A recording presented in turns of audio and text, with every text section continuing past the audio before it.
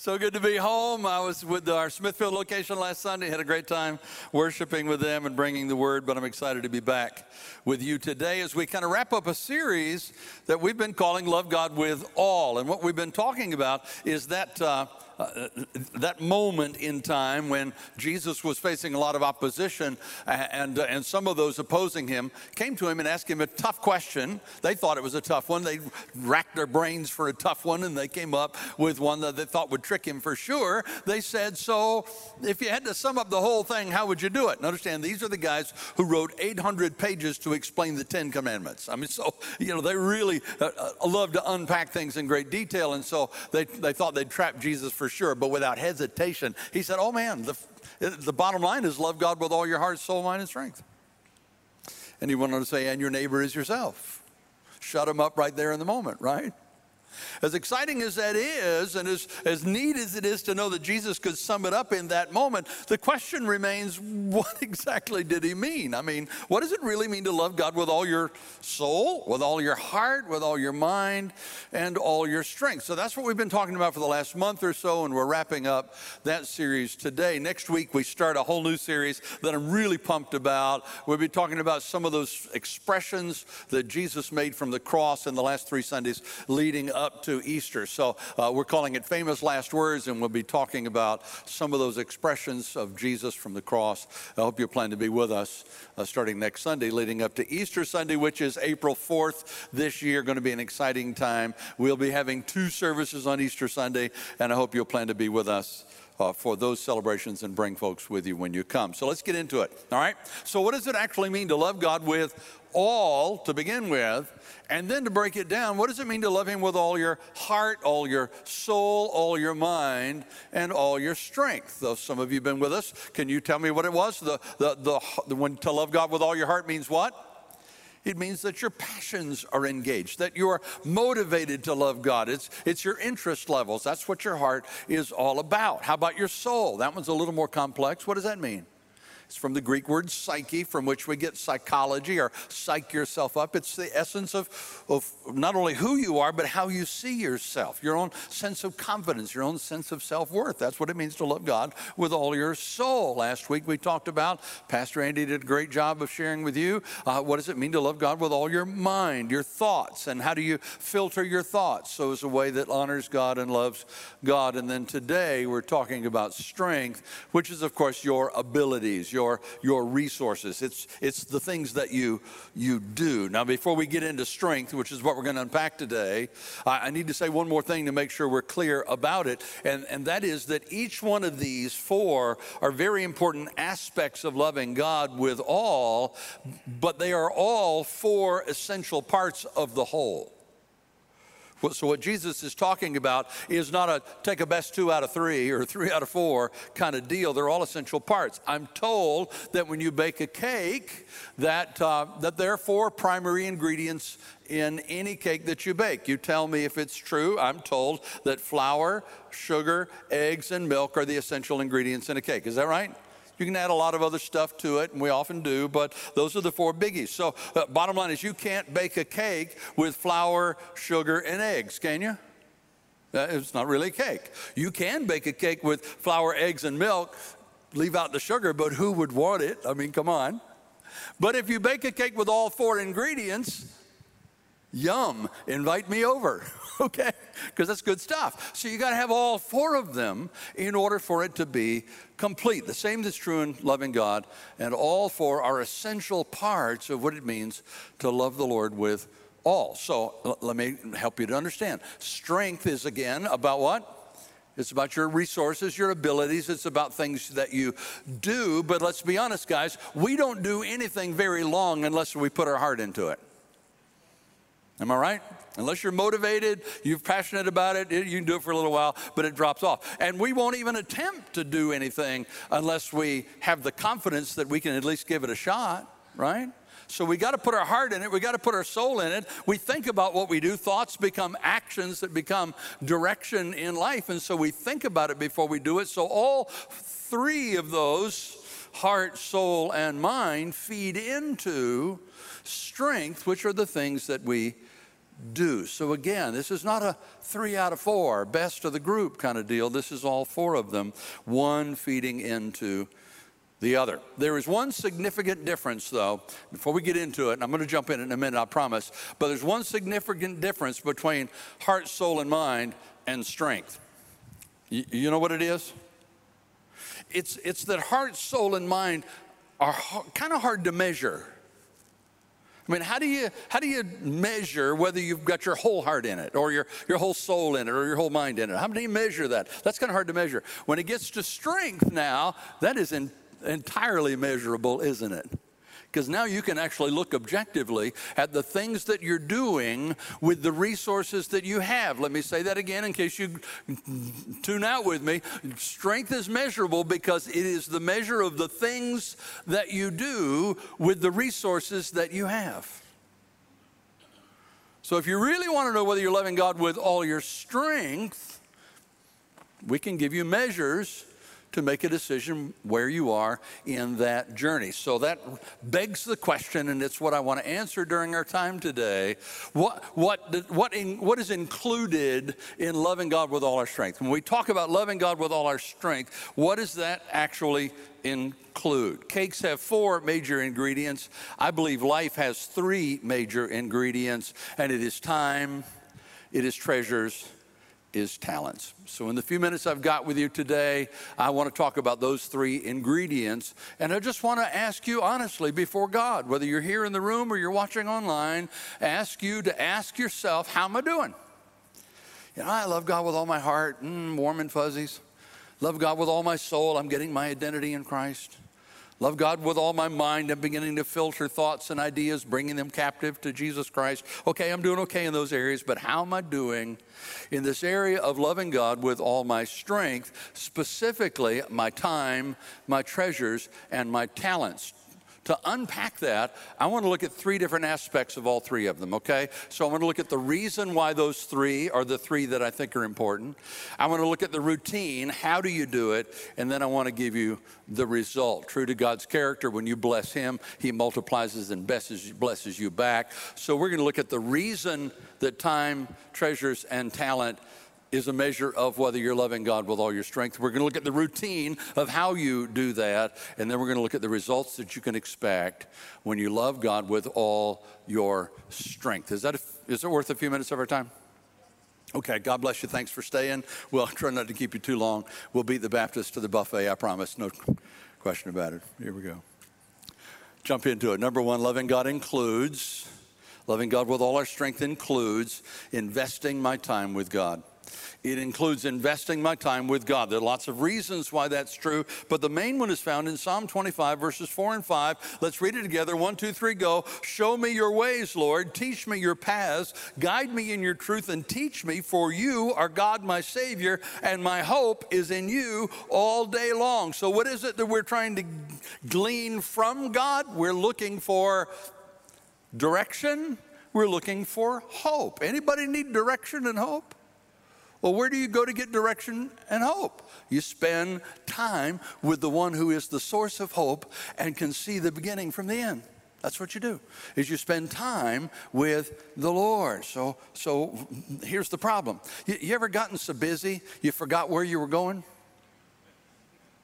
Kim will tell you right now that I'm the world's worst at that. We'll be driving along and all of a sudden I'll turn and she'll say, where are you going?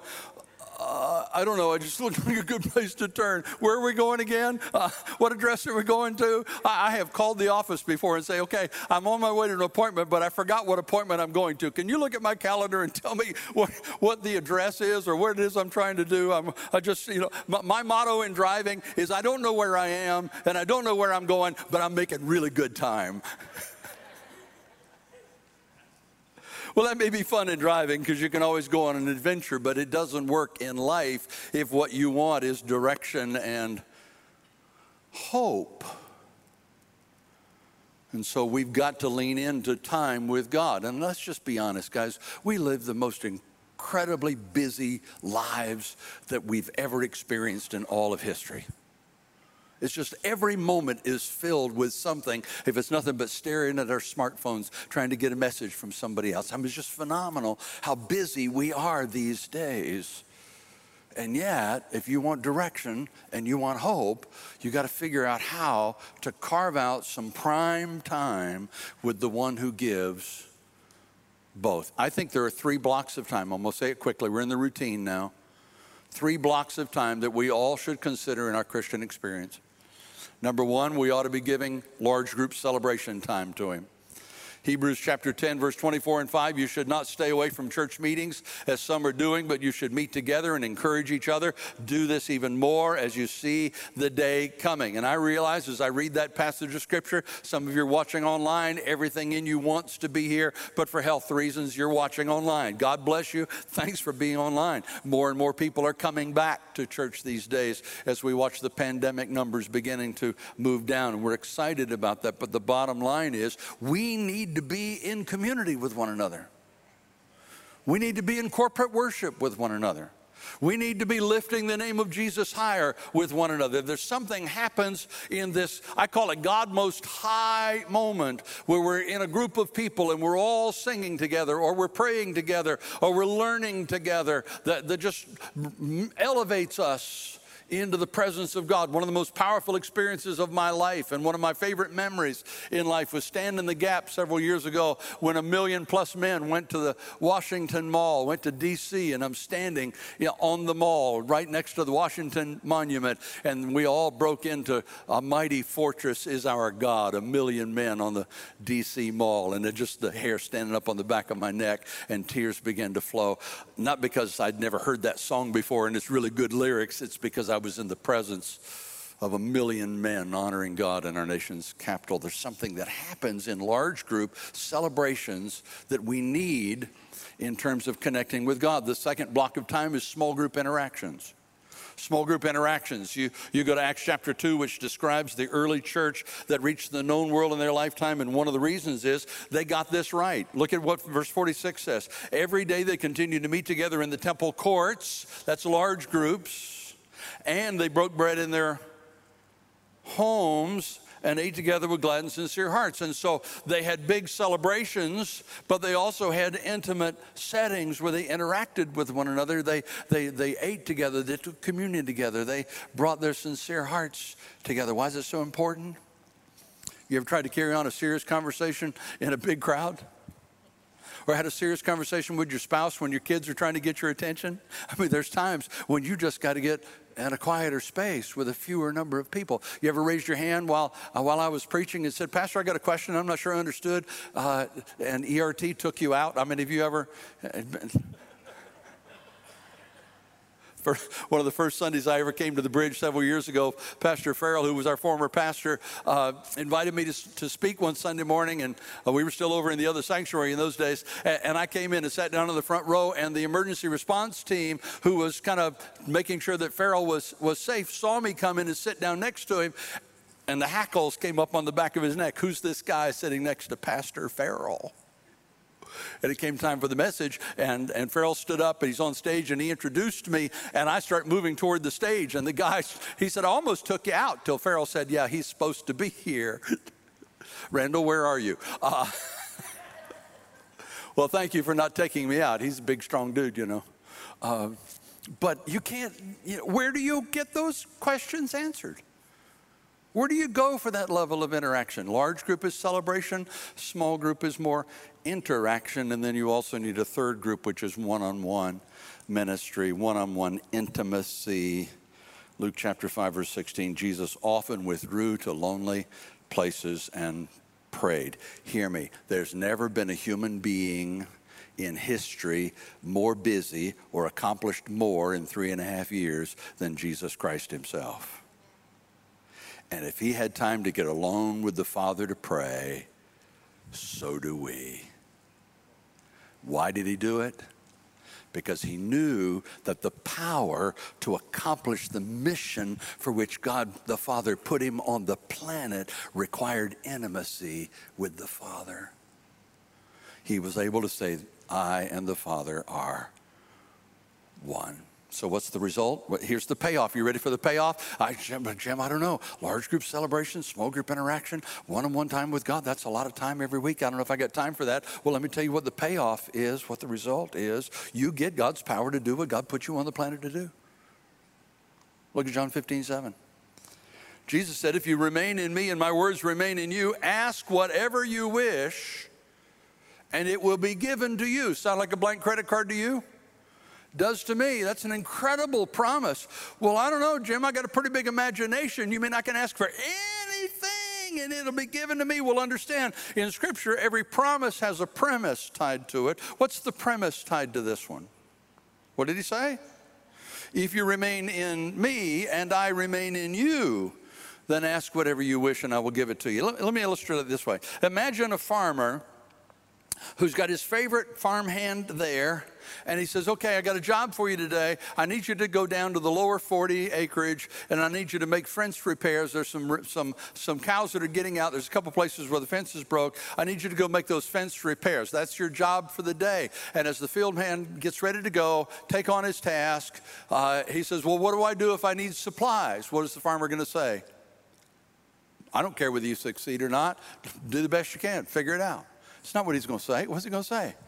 If you need something, let me know, and I'll make sure you got what you need.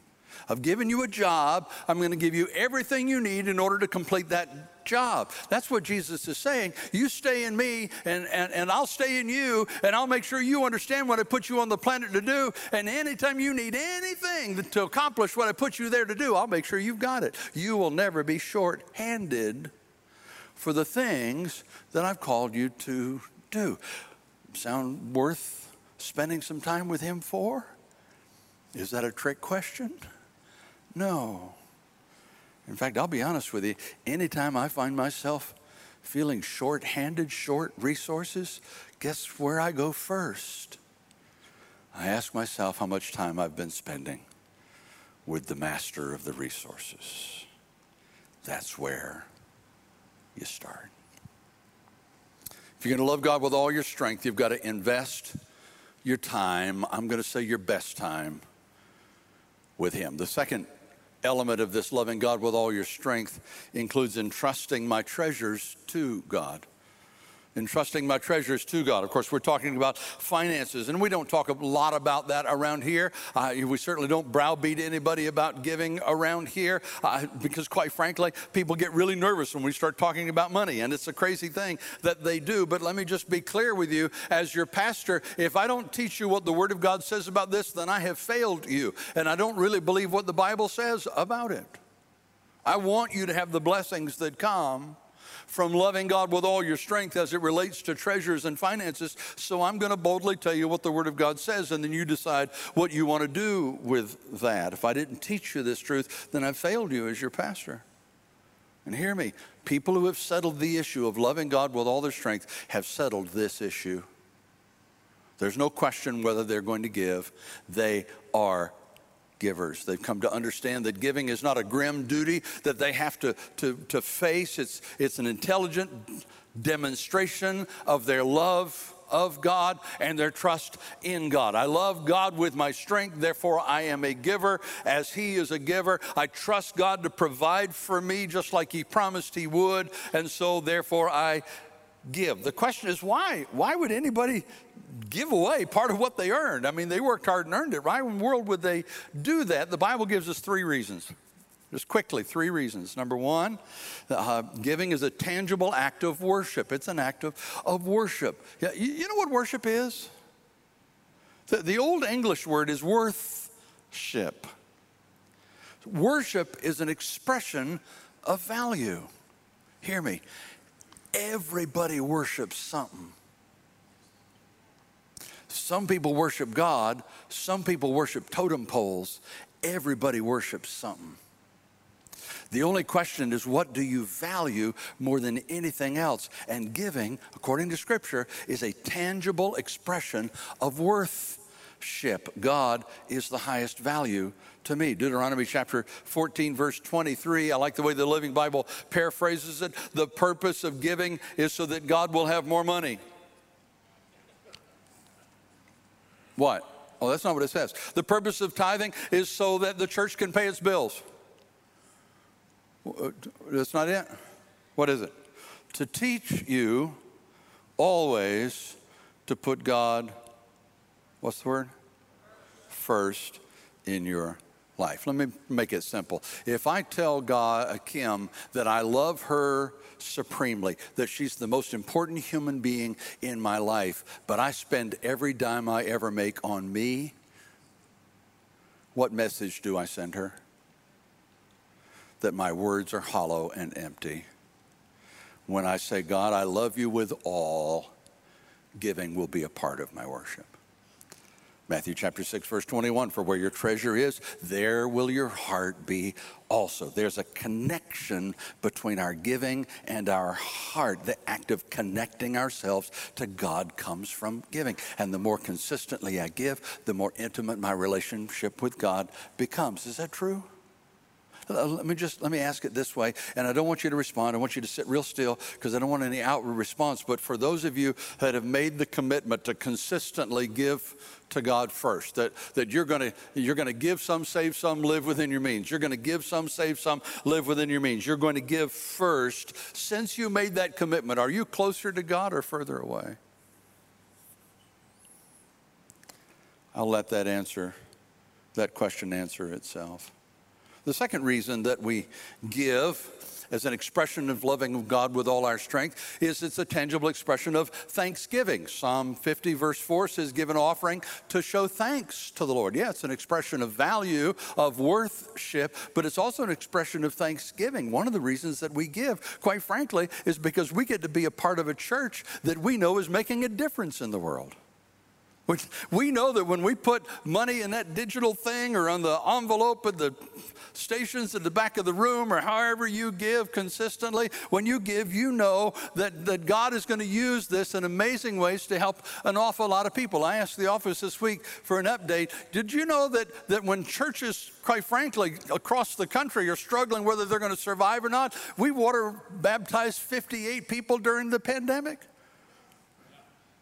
God's at work in this place. God is at work through this ministry. And I got to be honest with you, I pinch myself every now and then for the pleasure of knowing that I get to be a part of what he's doing here. I hope you're still doing that. And so when I give to the bridge, it's giving to the Lord through the bridge, knowing that I get to be a part of something that he's doing in the world. You know, sometimes people do stuff for you, and saying thank you just isn't enough. You want to do something to express your thanks. The third reason is the bottom line, though. And that is that giving is a tangible demonstration of obedience. It's obedience. John 14:15, if you love me, what did Jesus say? Keep my commands. That's what he said. And quite frankly, for many Christians, that's where giving begins. In all honesty, Kim was there before me when we first got married. She was appalled that I wasn't as consistent with our giving as she had been for many years in her life. She was trained well, I wasn't. I came to understand what the scriptures say about that, and we became consistent givers, tithers from that day to this. If for no other reason, just an act of obedience. So let me give you the two types of giving. We'll move on, okay? If you look at our tithing envelope or you go to the website and go to the link for giving, you'll see that there are two ways that we give around here. One is called tithes and offerings. Malachi chapter 3, verse 10, that's actually Malachi, but you guys want it to be Malachi, so that's what I say. Malachi 3:10 says, bring the whole, what's the word? Tithe into the storehouse. The storehouse is the place where the food is kept. So if this is where your soul is fed, this is where you bring the tithe. And the word tithe literally means 10%. That's what it means, is 10%. And so the tithe is primarily used to take care of things around here, to pay for the building, to pay for the electricity, to make sure the staff has what they need, to buy equipment, to do all the stuff that we do. To sometimes we supplement missions with tithe and offerings. The second area, of course, is for us the Giving Life Fund. The Bible calls it free will offerings, and that's beyond the tithe. And that goes to things like missions and benevolences and building funds and things like that. Giving that's beyond the tithe as the Holy Spirit leads. Leviticus chapter 22, verse 18 says, if a person offers a spontaneous free will offering, it will only be acceptable to the Lord if it's a large enough amount. What? If it's what? Without defect. Well, what on earth does that mean? In Old Testament times, of course, their offerings were animal sacrifices. And so what they're talking about is don't bring us your lambs that are diseased and are going to die anyway. Don't bring us your lambs that are not worthy for the market anyway. Bring us the best of your herd for this sacrifice. What he's talking about in New Testament terms is there are no hidden agendas in your gift. There's no ulterior motives for your gift. I will give this if you will do that. I will give this if you will do what I want you to do. That's not an acceptable free will offering to the Lord. You're giving simply because the Holy Spirit led you to give. You're doing what he's put in your heart. And let's be honest, guys, we are bombarded with opportunities to give. Every time you turn on television, every time you go to social media, everywhere you go, we are bombarded with opportunities, valid needs, everywhere, every which way you turn. Do your heads like this if you see that? It's just every way you turn, there's all kinds of needs. And the reality is that if you gave everything you had, you wouldn't meet all those needs. So what happens with free will offerings is you get, as you grow with the Lord, you begin to discern, this is an area he wants me to get involved in. This is an area he wants me to pray that others will get involved in. And you begin to discern the areas that you're passionate about, that God's called you to give to. For Kim and I, obviously those are things like the Wayne Pregnancy Center, because abortion is one of those heartbreaking realities of our world that just, I could start weeping right now if I let myself think about the price that we pay as a nation, as a people, because of that abortion industry. Missions, we've been involved in missions all of our adult life, and so we give to missions. Church planting is a passion of ours. God's blessed us to plant a lot of churches, and so those are free will offering areas that Kim and I get involved in. You decide those things that work for you. But the bottom line is that when you love God with all your strength, you are a giver. So what happens? What's the result? Malachi chapter 3, verse 10. Pick it up with the second part of verse 10. Test me in this, says the Lord Almighty, and see if I won't throw open the floodgates of heaven and pour out so much blessing that you will not have enough room for it. Stop right there. Just want you to hear that part of the verse. What's he saying? If you want to know whether I'm real, bring your tithe into the storehouse. You know, I'm convinced that that's the reason that Satan attacks at this point more clearly than any other point. Because he knows that if you become a consistent giver, if you become a consistent tither, God will show up in ways that will blow you away, and you'll look back on your life and say, wow, look what God did, and you will know that he's real. And Satan knows if he can keep you from giving to God, therefore you don't have that solid proof, you just heard what the preacher said, then he's got a foothold in your life. If you want to know that you know that you know that God exists, tithe. And watch him bless beyond your imagination. Committing to love God, I got to move on. Committing to love God with all your strength is going to include what? You're investing your time with God. It's going to include entrusting your treasures to God.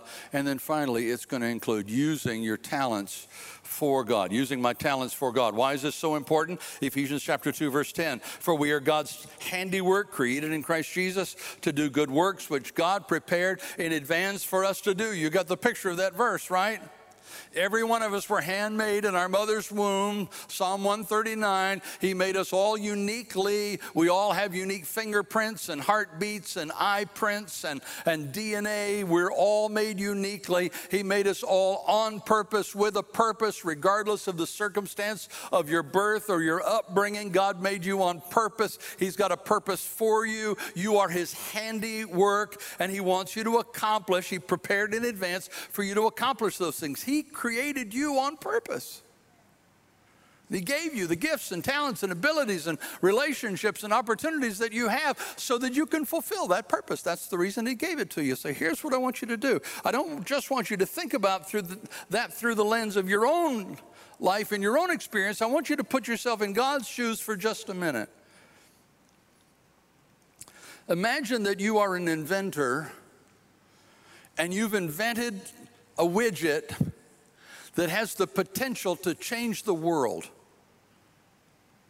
You're so proud of that thing, you can't hardly stand it. You want the world to know about this widget that's been born. You want everybody to know this widget can change the world. And so you finally get enough people interested to get some mass production going, and you manage to get it out there so that millions upon millions of people around the world now have your gizmo, your widget. You have the potential to change the world, and then you'll go out looking for testimonies from people of how they used your widget to change the world, and you find out that the vast majority of those widgets are sitting on a shelf gathering dust. How do you feel as the inventor who poured your life's blood into creating that widget? You and I both know how you feel. You're brokenhearted, you're disappointed, you're frustrated, maybe even a little angry that they don't understand the power of what you've just made available to them. I wonder sometimes when our loving God looks at us and says, don't you understand the potential that I put in you when I made you? The potential to make a difference in this world, the potential to change everything in my power.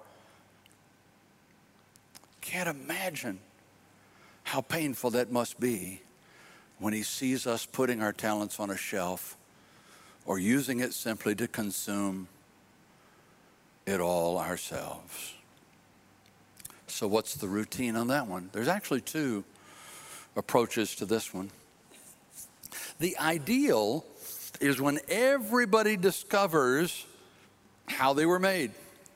Everybody discovers, we call it their niche, their natural abilities, their individual personality style, their charismatic gifts, their spiritual gifts, their heart, those passions and motivators that they have, their experience, which is, of course, their spiritual maturity. When they can discover their niche, when they say, oh, this is my makeup, and when I know what my makeup is, what my niche profile is, it's going to point me in a direction to ministries that I can do because God's given me what I need to do it. That's the ideal, is when all of us find our niche and everybody serves in their niche and we accomplish amazing kinds of things. That's the ideal. You can even go to our website, click on next steps, click on serving, and there's a way for you to do some tests and profiles and assessments and figure out what your niche profile is. You can go do that.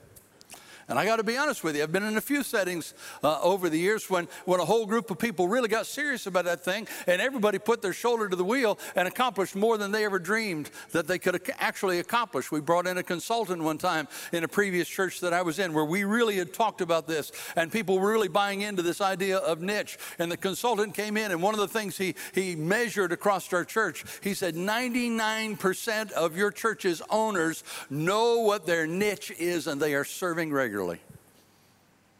That church got to 1,200, and I was the only full-time paid staffer we had. How? Well, near about worked me to death. But other than that, everybody had their shoulder to the same wheel, pushing in the same direction, carrying their part of the load. That's the ideal. If you haven't done your niche profile, go to the website, do your niche profile. Go to the test drive. That's part of it. Just go test drive and say, hey, I'm not even sure what I'm supposed to be doing, but give me some options and I'll try. Okay? I said there's two. The second is until the ideal is real, we use a second approach, and that is just simply ask, what's the greatest need? At home, I don't sit down with Kim and say, okay, what's your niche and what's mine? And then when it comes time to wash the dishes, I don't say, washing dishes is not my spiritual gift. Time to take trash out, that's not my ministry. Right? No. Why? Because as a family, there's some things that need to be done, whether we're particularly gifted at them or not. There's some things Kim's really good at, and I'm not. And there's some things I'm good at that she's not. And so, yeah, by all means, let's settle those. The rest of them, we just put our shoulder to the wheel and push in the same direction. And so that's part of what Test Drive is all about, is not just where do I fit, but it's what's the greatest need around here right now. And I'll tell you now, because of where we are as a church in this moment, we have a wonderful problem. It's called a success problem, but it's a problem nonetheless.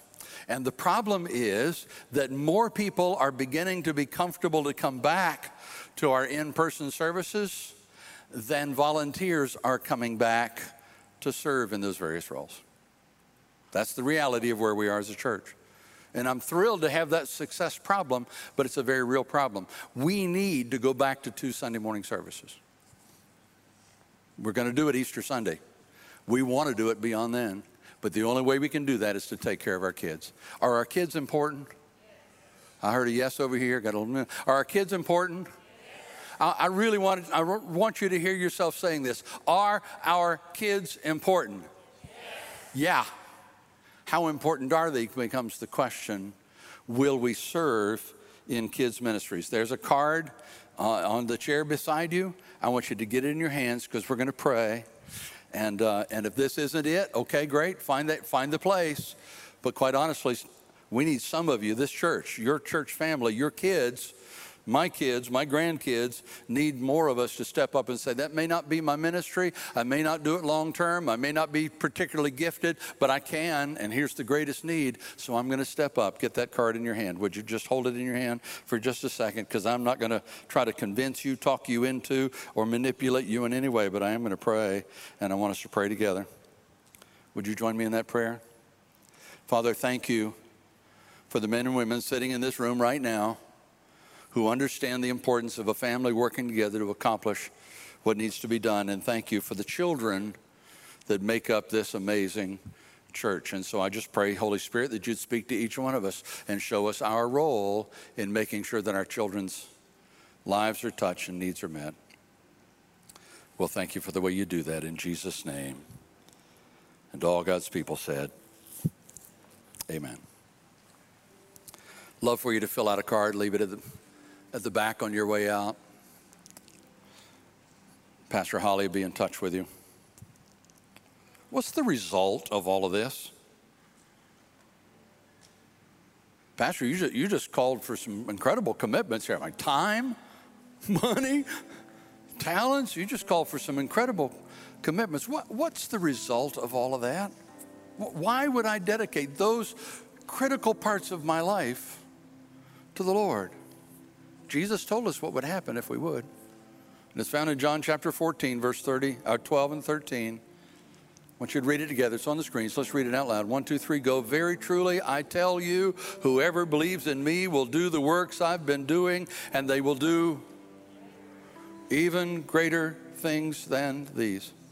Because I'm going to the Father, and I will do whatever you ask in my name, so that the Father may be glorified in the Son. When Jesus was here on earth, he did amazing things, phenomenal things in 3.5 years, but he was limited geographically by where he could be at any given moment. When he got back to the Father, anybody know what he did? He sent the Holy Spirit to live in us, no matter where we are. And he said if we would cooperate with him, if we would be intimate with him, he would empower us to do greater things than he did. Not better quality by any stretch, but greater in the sense that we can be all over the planet at the same time through the power of the Holy Spirit. The needs in Wayne County, Johnston County, and beyond are phenomenal. Some of you are part of our online location these days. You've never been to this brick and mortar building. Okay, you don't live in this area. Got it. There's ways for you to serve in the online location as well. Just go to your chat box and say, how can I serve? Getting involved, giving our time, our talents, and our treasures as we work together accomplishes more than we dare to dream or think or ask. I got to close, but I'm going to say one more word and I'll hush, I promise. Anybody agree with me that we see the world getting worse and worse? We really have two options. We can hunker down and hide till Jesus gets here. Because he said this is what's going to happen in the last days. These are the things you're seeing are the things that he said would happen in the last days. We can hunker down and hide till he gets here. Or we can take his command to occupy till he comes. It's a military term that says take territory. We can step up and make a difference. The only reason that Jesus hasn't come, we're going to talk about this in the series after Easter, but the only reason that Jesus hasn't come is because the Father is being patient, because he doesn't want anybody to perish. He's giving us a chance to reach them. How do you do that? Well, you start by loving him with all your heart, loving him with all your soul, your being, loving him with all your mind, your thoughts, loving him with all your strength, your time, your treasures, your talents. And you watch God take all of that, empowered by the Holy Spirit of God, and make a difference in this world. I want to give my one and only life to that. I want you to, too. Let's pray. Father, thank you for these men and women, both in the room and online. We thank you for their lives, for the journey that they're on to come to that place of loving you completely, with all of their heart, soul, mind, and strength. Wherever they are in that journey right now, Lord, I pray that you just shower your love on them. Let them know you love them just the way they are, regardless of where they are in the journey. You aren't concerned with how far they've come on the journey. What you're concerned about is the direction of their feet, their next step. Would you challenge each one of us by your power and your love and your grace to take a step toward you, loving you with all our strength, time, treasures, and talents. In Jesus' name.